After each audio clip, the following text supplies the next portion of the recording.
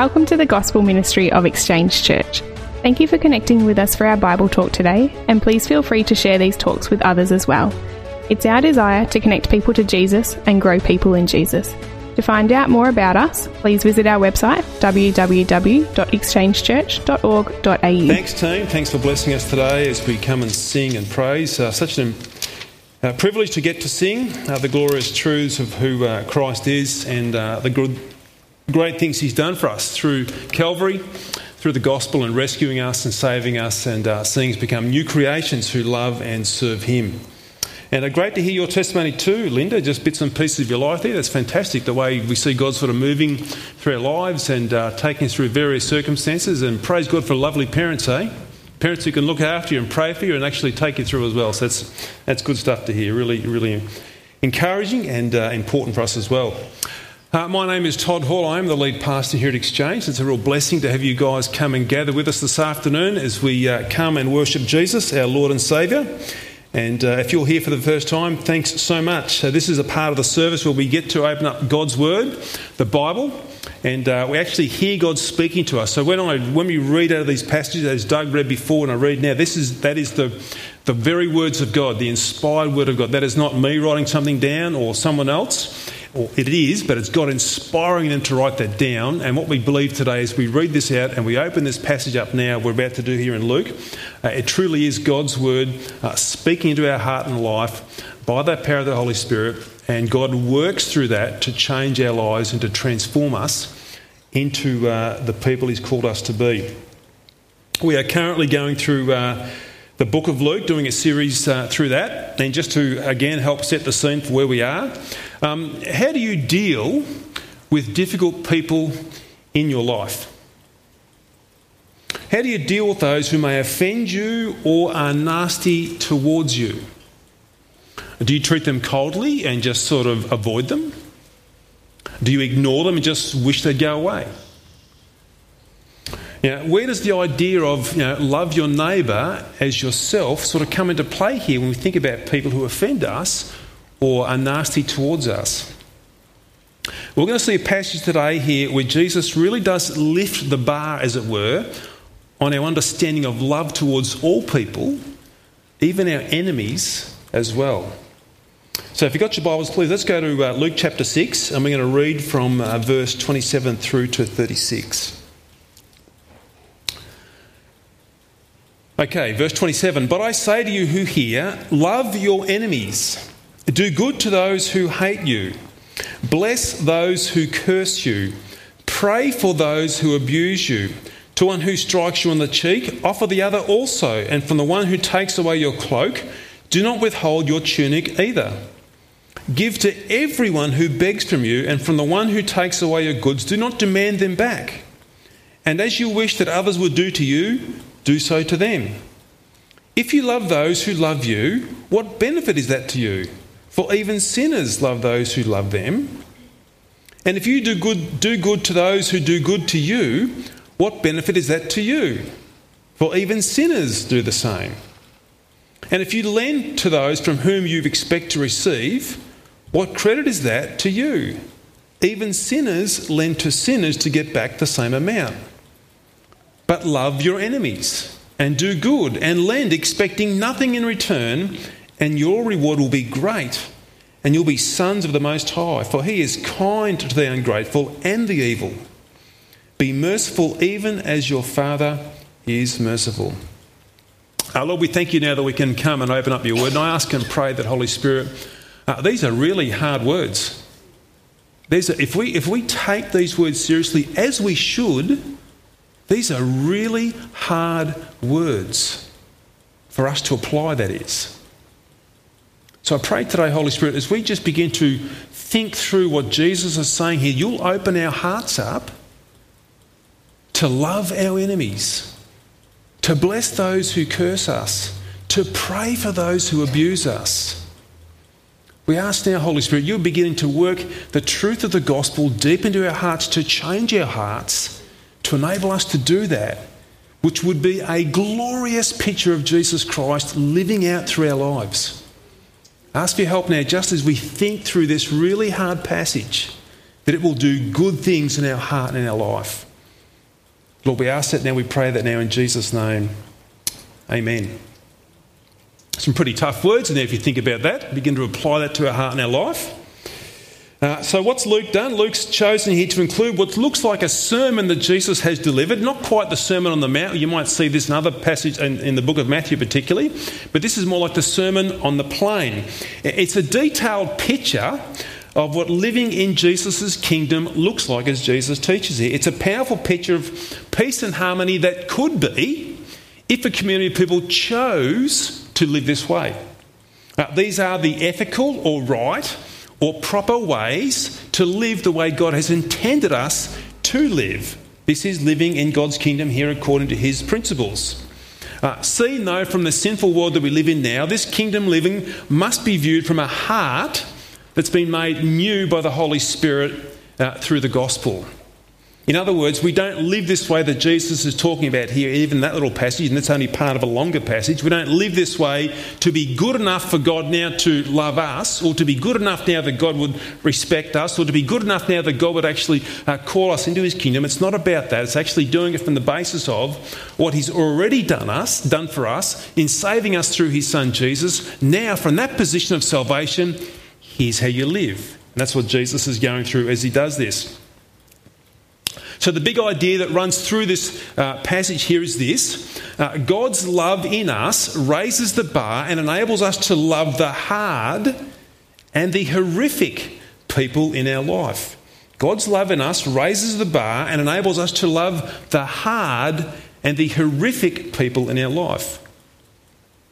Okay, let's think about love. If this is the theme here, this is what Jesus is talking about, loving our enemies. Let's try and identify what that means, particularly in the perspective of the world where we live today. How do they view love? How do they think of love? How do maybe you think of love in this particular way?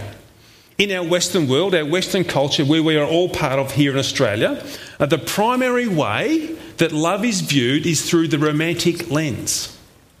If you often think about love, it's generally, or most times, primarily through this romantic lens of life.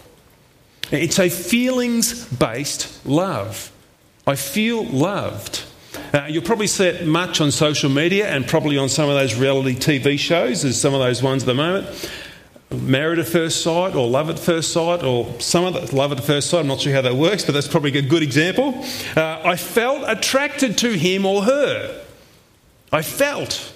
It's a feelings-based thing. You'll hear those comments flying around. Or when we get together, when they're at the interview at the end of the show, or whatever they do, the chemistry was just right between us. Or we just clicked when we got together. It's like a feelings-based love. Here's how they're viewing what love is all about. It's this romantic lens that they go through. Now, rolled in there with some sort of physical attractiveness as well. And on the TV show, as they're doing the interview at the end, they say, do you think this is love between you now? And the question really is ultimately based on some sort of romantic feelings that they're having between each other at this point. The romance or the chemistry or the just clicking becomes the dominant way of measuring our love or displaying our love in our current culture.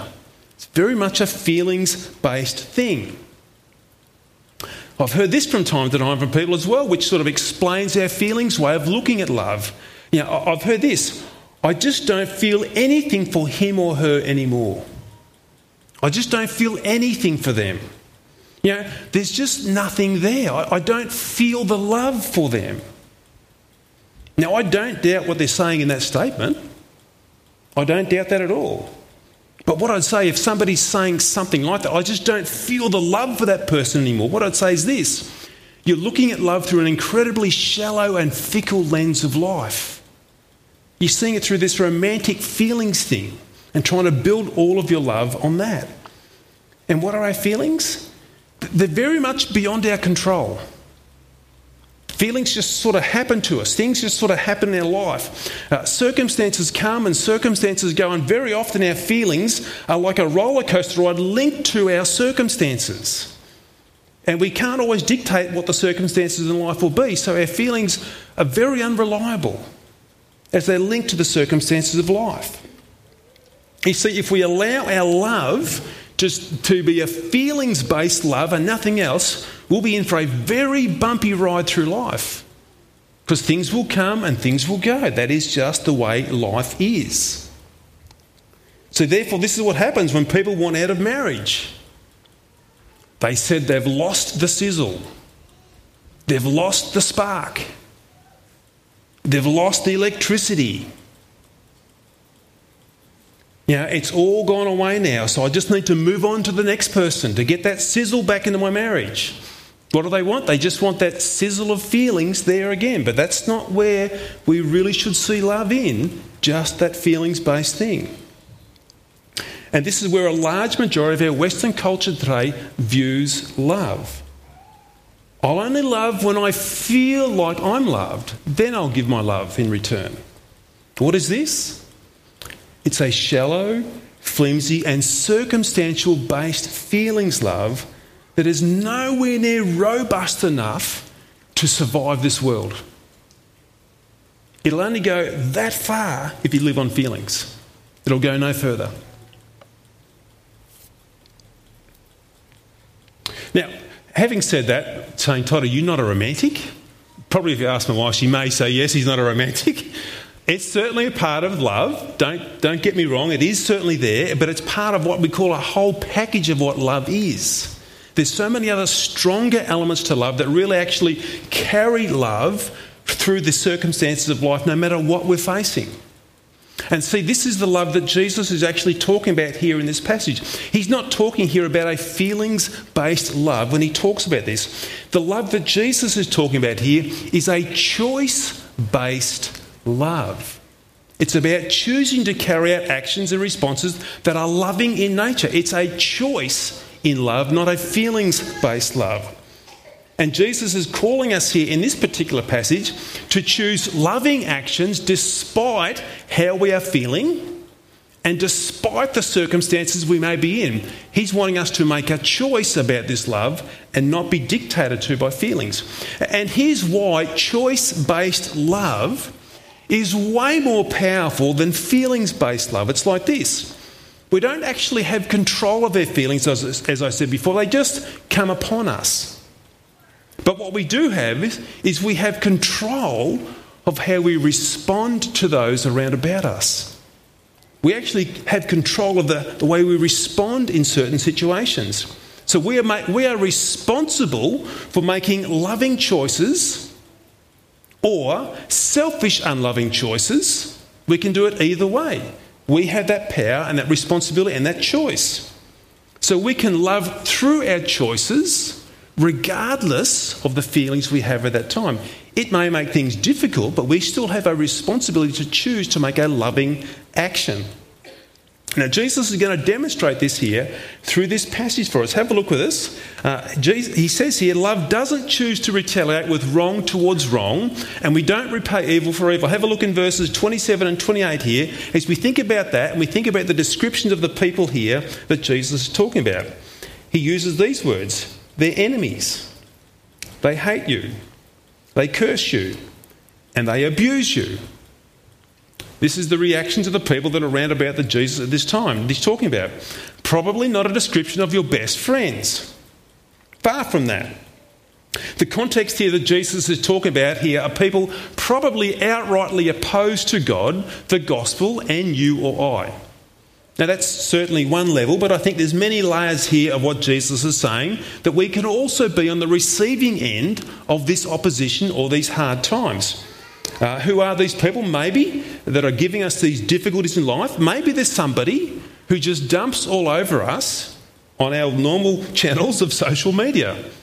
I'm sure all of us have experienced that perhaps at some time where someone has dropped a nasty comment or said something on social media. They trash your reputation or they spread a truckload of lies about you. It can easily happen on social media. Maybe it looks something like this. You're in a conversation with somebody somewhere and somebody within that conversation then begins to turn on you, whether it's social media or whether it's in the schoolyard or the workplace. Someone turns on you in that conversation. They get nasty with their words and they begin to cut you down in front of others. They say things to you that are really hurtful, that hurt your feelings. Things like this: oh, you're too fat. Or you're just dumb. "Oh, you don't get what we're talking about, do you? Oh, okay, yeah." And they laugh at you. They're taking you down. Tell me, when you're in the middle of that, when they might be laughing at you, or somebody calls you fat, or somebody calls you dumb, how do you feel in the middle of copping that abuse? How do you feel when you hear those words said to you? Would you feel loved? Would you feel like loving them back? Let me answer the question for you. No. You don't feel loved, and you don't feel like loving those people back either when they say those sorts of things. What do you feel? Probably quite the opposite. You feel hurt and you feel angry. Love would be the last thing on your mind to actually talk to somebody about at the time if they're treating you that way. What does Jesus say though in the middle of this? He says this: love your enemies. Make a choice. Choose to love them in return and not retaliate. Make a choice. See, the natural inclination in this world is to retaliate. It's evil for evil, isn't it? You did that to me, I'll do that to you. What goes around comes around. You gave that to me, I'll give it straight back to you. It's how it normally happens within the world we're in. But not so with Jesus. Not so with gospel transformation that's taken place in our hearts. Jesus says, no. Love your enemies. The Holy Spirit, through Paul, says the same thing as Doug read for us earlier. Have a look in verses 19 to 21 as you read that again. Beloved, never avenge yourselves, but leave it to the wrath of God. For it is written, vengeance is mine. I will repay, says the Lord. To the contrary, if your enemy is hungry, feed him. If he is thirsty, give him something to drink, for by so doing you will heap burning coals on his head. Do not be overcome by evil, but overcome evil with good. Now you might be thinking there, is Paul literally meaning put hot coals on something? That's not the payback that Paul's talking about there. It's actually confounding them. Why are you doing this good to me when I've done so much evil to you? It'll actually sort of mess with their head, so to speak, thinking like, I can't believe what they're doing to me. That's what Paul means there. Saying the same thing. Repay evil with good. Jesus also says this about loving those who hurt us. He says this in verse 30 about loving means giving liberally. Think about this in verse 30, as Jesus talks about this. Give to everyone who begs from you, and from the one whom takes away our goods, do not demand them back. A heart that's infused with God's love becomes not only a forgiving love and a loving love, but it's also a giving love in a very high demand. Now, what about that line back there in that verse? Give to everyone who begs from you. Have you ever read that and sort of thought, what does Jesus mean? Does he mean like give to every single person you walk past? If they've got their hand out, do you give something to every single person? Because it sounds like it's very comprehensive there, doesn't it? Do I do that? Or if someone steals my goods, as Jesus said, I should just let them keep that stolen stuff? How do we answer that? Well, the answer is no. You don't give to every single person who's got their hand out, who's begging for money. But for genuine case of need, you would give to people who are begging for money. You might, well, how do I work that out then? Well, we live in a very challenging world in this day and age. In Jesus' day, they actually probably were all genuine people who were in desperate need, no social security, and they needed to actually just beg to survive. We've got a different world today that we live in. And I say this really carefully, of course.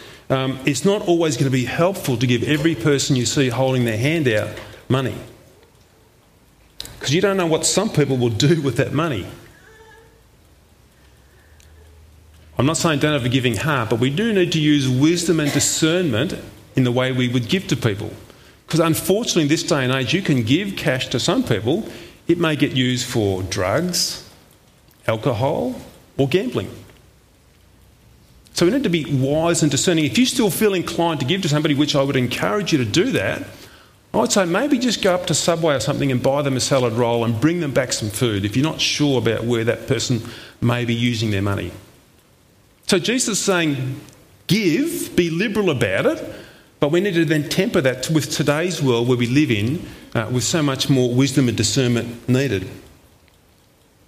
If somebody steals from you and they're caught, Jesus says don't ask for justice to be carried out there. Let's think about that again. In most cases, we actually do need to see justice and responsibility for their crimes taken place, because that's part of the reforming process of people as they change.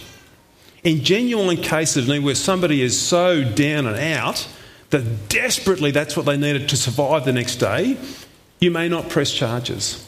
But if someone's an habitual criminal who's always doing this, and you have the chance to actually follow that, part of the reforming process of the person would be, yes, they need to face justice and accountability for the crimes that they have committed, most certainly.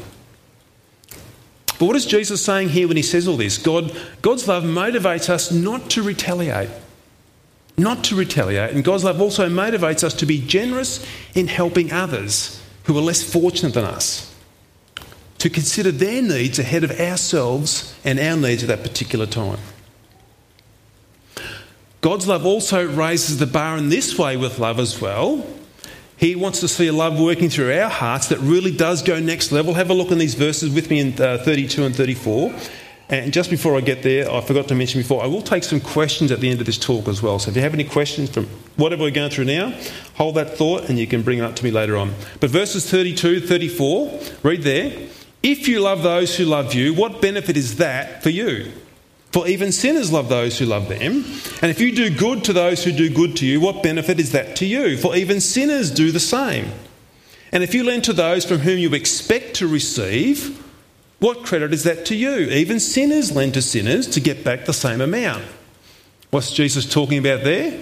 He's probably talking about a really, really easy love in those situations. It's easy to love people like that, isn't it? You do something for me and then you'll do something back for me. I'll do something for you, you do something for me. I'll give you something, you give it to me back in return. It's really easy because that's not really that hard. You just give something and they just give it back eventually. But Jesus is actually saying it's a sacrificial love here that he's infused in our hearts through the gospel. A love that may not get returned. Even though we've done lots of things for others, it may not come back to us. And Jesus says that's totally okay. That's what gospel love does. Because we are called to genuinely love people regardless of whether we get paid back or not. Maybe a small example could be this. Maybe you're living in town and you have a next door neighbour who lives beside you and they're really untidy with their block, with their front yard and their nature strip or whatever. Really untidy and they just don't look after it. Maybe you think, hey, I want to love you by just coming to mow your nature strip, and even you might mow their front lawn as well. Every week you pull out your mower and you mow that nature strip and you mow their front yard. It takes you about 20 minutes. Every week after week, you pull out the mower and you do it all over again. And your neighbour never gives you a word of thanks. Never gives you a word of thanks. What's Jesus say? That's okay. Keep doing it. Keep doing it. Pull that mower out again and just go and mow their lawn one more time. Mow it again. Show an act of love. And in verse 35 he tells us here the reward for this will be great in heaven. Have a look in verse 35 for this raising the bar of not having love returned to us. He says this, but love your enemies and do good and lend, expecting nothing in return, and your reward will be great. A great reward in heaven, and you will be the sons of the Most High. May not see it here, you might mow that lawn for the next 25 years. God will reward you for mowing that lawn for the next 25 years in heaven. A glorious reward in serving him. See, God's love working through us really does raise the bar on love. It's not just a self-serving love or a self-seeking love. It's not just the mere duty of caring for the other people down the road. We're called to go above and beyond those expectations and love without thinking I'll get anything back in return. Only God's love filled in our hearts can actually carry that out and see that through. Hard things that Jesus says there, difficult things that Jesus... I wonder how those people around Jesus heard those words that day. As Jesus just said that, love your enemies, bless those who curse you, pray for those who abuse you. How do you think they would have heard those words on that particular day? With great difficulty. With great difficulty. Jesus, you're telling me to love these Roman invaders? These people who've come and invaded this land, they're actually crushing us and they're conquering us. Through ridiculous taxation, they are crushing us into poverty. And you're telling me to love these people that are around about me, Jesus? They've taken away all our rights. We give the simplest sort of voice of protest and they brutally push us down. And you want me to love these people, Jesus? Love those who abuse me, love those who demean me. You want me to love these people? Don't you know they've invaded the promised land? They would have heard that with great difficulty. Love your enemies. It's all actually about settling the score with your enemy, not loving your enemy. How do we hear those words today in 2021? Have things changed? If only you knew my husband. If only you knew my husband. He is beyond loving. He's a slob and he smells. If only you knew my wife. If only you knew how cold she is, how unloving towards me she is. She's beyond loving. If only you knew my father. If only you knew my father. He abused me when I was younger. He took advantage of me when I was younger. I could never love someone like that. If only you knew my mother. She rejected me. She abandoned me. She left me up for dead. I could never love my mother. If only you knew my brothers and sisters. If only you knew them, Todd. If only you knew how much they treated me like I wasn't even a person, that I wasn't even part of the family. If only you knew my brothers and sisters, you would see that I could never love them. Todd, you don't know the neighbours over my fence. You don't know how ridiculous they are. You don't know how loud they are. How brash they are, how rude they are. All they ever do is abuse me day after day. You can't love anybody like that, Todd. You don't know my neighbours. You don't know my supervisor at work, Todd. You never met her. She's impossible. She treats me like scum. She always looks after her favourites and I get the worst shifts. You don't realise how difficult... I'm never good enough. I can never please her. She's impossible to love. If only you knew the people on the bus who I have to go to school with. If only you knew the people I've got to be in the schoolyard with and what they say about me, how they belittle me. They mock me and they pick on me. I can't love them. It's impossible to love them. Now that list can go on and on quite a bit.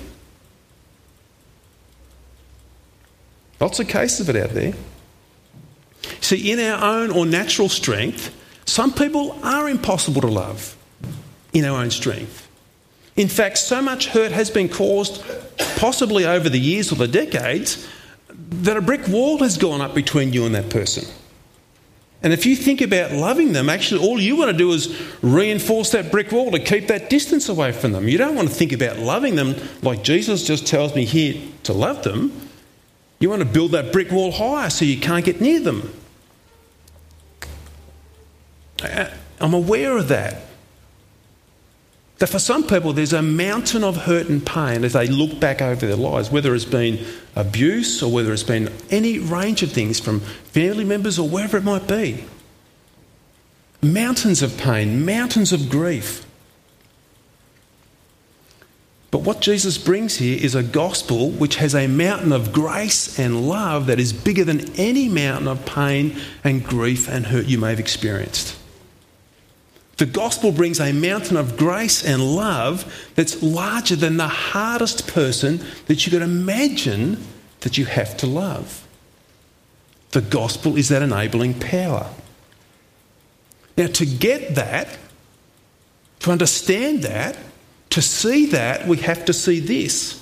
We have to start by seeing who God is first to enable us then to begin to love.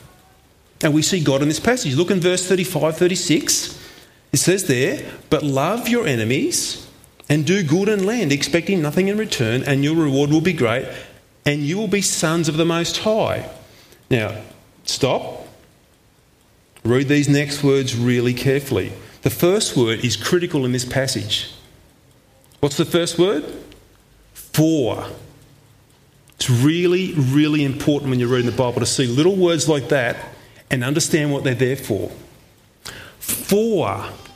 You can do all this because of, for he is kind to the ungrateful and the evil. Be merciful even as your Father is merciful. The Most High God, for he is kind to the ungrateful and the evil. Who are the ungrateful and the evil here?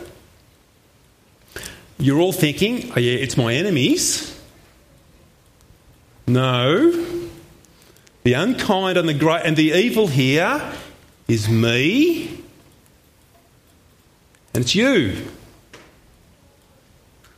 We're all unkind, all ungrateful, and we're all evil before God. Not the most uplifting thing to say, but it's the truth. We're all ungrateful and evil in our lives before God. We don't love God as we should. We don't treat other people as we should. That's why we need Jesus to die for our sins. But what has God done? He's shown kindness to us when we are ungrateful and evil. How has God shown this kindness towards us? Have a look in Romans 5:8. It says this, "But God shows his love for us in that while we were still sinners, ungrateful and evil, while we were still sinners, Christ died for us." When did Jesus die for us? When we all got dressed up in our best clothes for Sunday and we had a shower, we smelled good? Did Jesus die for us then?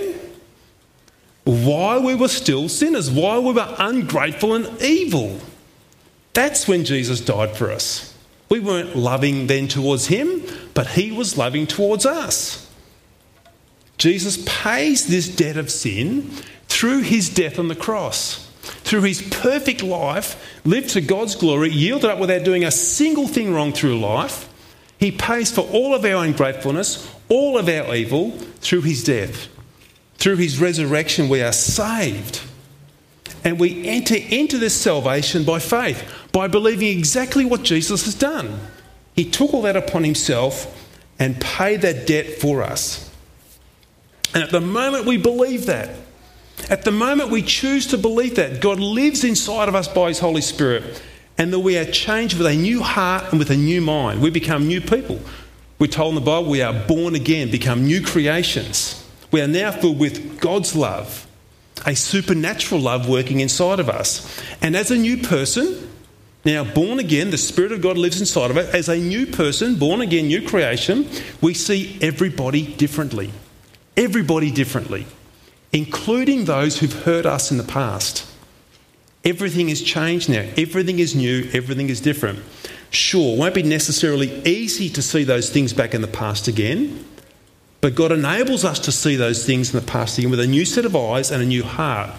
How do we see people now? We see them just like we used to be.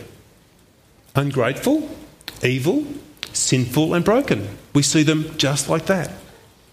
And that's how we see the people who've hurt us in the past as well. We see them as all those things, broken people who've done evil things. Now, what do we want? We want all those people to have the same thing that we've got. And what have we got? We've got Christ, we've got salvation, we've got the gospel working through our hearts as new people. So how do we help these people to see God? How do we help these people who hurt us in the past, no matter what way they've done it? How do we help them to see God? Well, Jesus is telling us right here. we love them. We love our enemies. We demonstrate God's love through our lives by us loving them when they don't deserve it. Just like we got loved by God when we didn't deserve it. We now get to demonstrate that to them. And here's what Jesus asks us to do and empowers us for this very thing with his love now flowing through us. Back to verse 27 again. Love your enemies as a new person. Love them. Do good to those who hate you.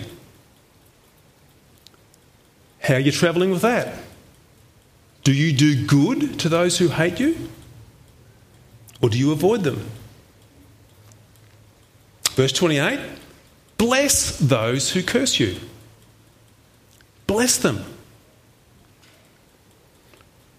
Pray for those who abuse you. How are you doing with that? Are you praying for the people who are hurting you or abusing you? So I said, what Jesus is saying is hard stuff, but it's good stuff. It's what we need to hear. It's what we need to apply to our lives. Now notice here in that passage, it's not like a contract, is it? There's no fine print at the bottom of that passage where it says, if this thing happens, well then you've got a get out clause. Or if this thing happens, you've got an excuse not to pray for them. There's no fine print here in this passage. It just says, pray for those who abuse you. Love those who are your enemies. You see, this is a love that's based on choices and not feelings. Choosing to make a loving action because of the loving action that has been demonstrated to us. Let me just close here with this story that I read this morning, actually, as I was doing some final preparation on today's talk out of a commentary. It was just really illustrative of this whole principle. Several years ago, one of my wife's friends took a missionary furlough with her husband and family after an unusually tiring stint of service. So they've come back from the mission field and they're having a long period of rest. She had been looking forward to this time with great anticipation. For the first time, she was going to have a place of her own, a new, large townhouse-style apartment with a patio. She's very creative and made the patio the focus of her decoration. After a few months, some new neighbours moved in. The best word to describe them would be coarse, rough, obscene. There was loud music day and night, along with a constant flow of obscenities. They urinated in the front yard in broad daylight. They totally disrupted her peace. She could see nothing good in them. She asked the Lord to help her to be more loving, but all she got back was disgust and rejection. The crisis came when she returned home to discover that her neighbour's children had sprayed orange paint all over her beautiful patio. The walls, the floors, everything covered in orange paint. She was distraught and furious. She tried to pray but found herself crying out, I cannot love them, I hate them. Knowing she had to deal with the sin in her heart, she began to converse with the Lord in her inner being, and a scripture came to mind. And beyond all these things, put on love, which is the perfect bond of unity, from Colossians. In her heart, she questioned, Lord, how do I put on love? The only way she could picture it was like putting on a coat. So that's what she determined to do. She chose. Did you hear that word? She chose. She made a choice. She chose to wrap herself in the love of God. And as a result, she began to experience a deeper life of Christ within her. She made a list of what she would do if she really loved her exasperating neighbours, and then made a choice, then did what she had listed. She baked cookies. She offered to babysit for free. She invited the mother over for coffee. And the most beautiful thing happened. She began to know and understand them. She began to see that they were living under tremendous pressures. She began to love her enemies. Notice the choice come first, and as it were, the love flowed. She did good to them. She lent to them without expecting anything back. And the day came when they moved. And you might have expected this lady to be rejoicing that these neighbours were moving on. But here's what she said. And the day came when they moved, and she wept.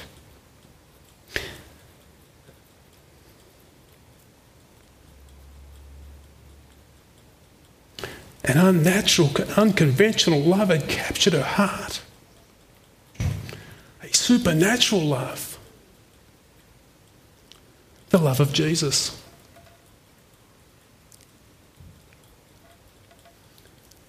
The gospel's real. The gospel's powerful. The gospel changes. It starts with a choice.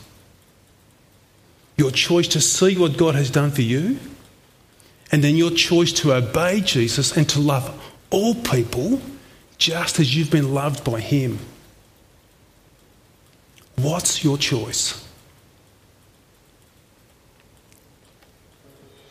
Let's pray. We trust you have enjoyed our Bible talk from today. If you have any questions or comments from today's talk, please feel free to contact us at info@exchangechurch.org.au. Also, we love to welcome new people at Exchange Church in person, so consider yourself invited to be with us.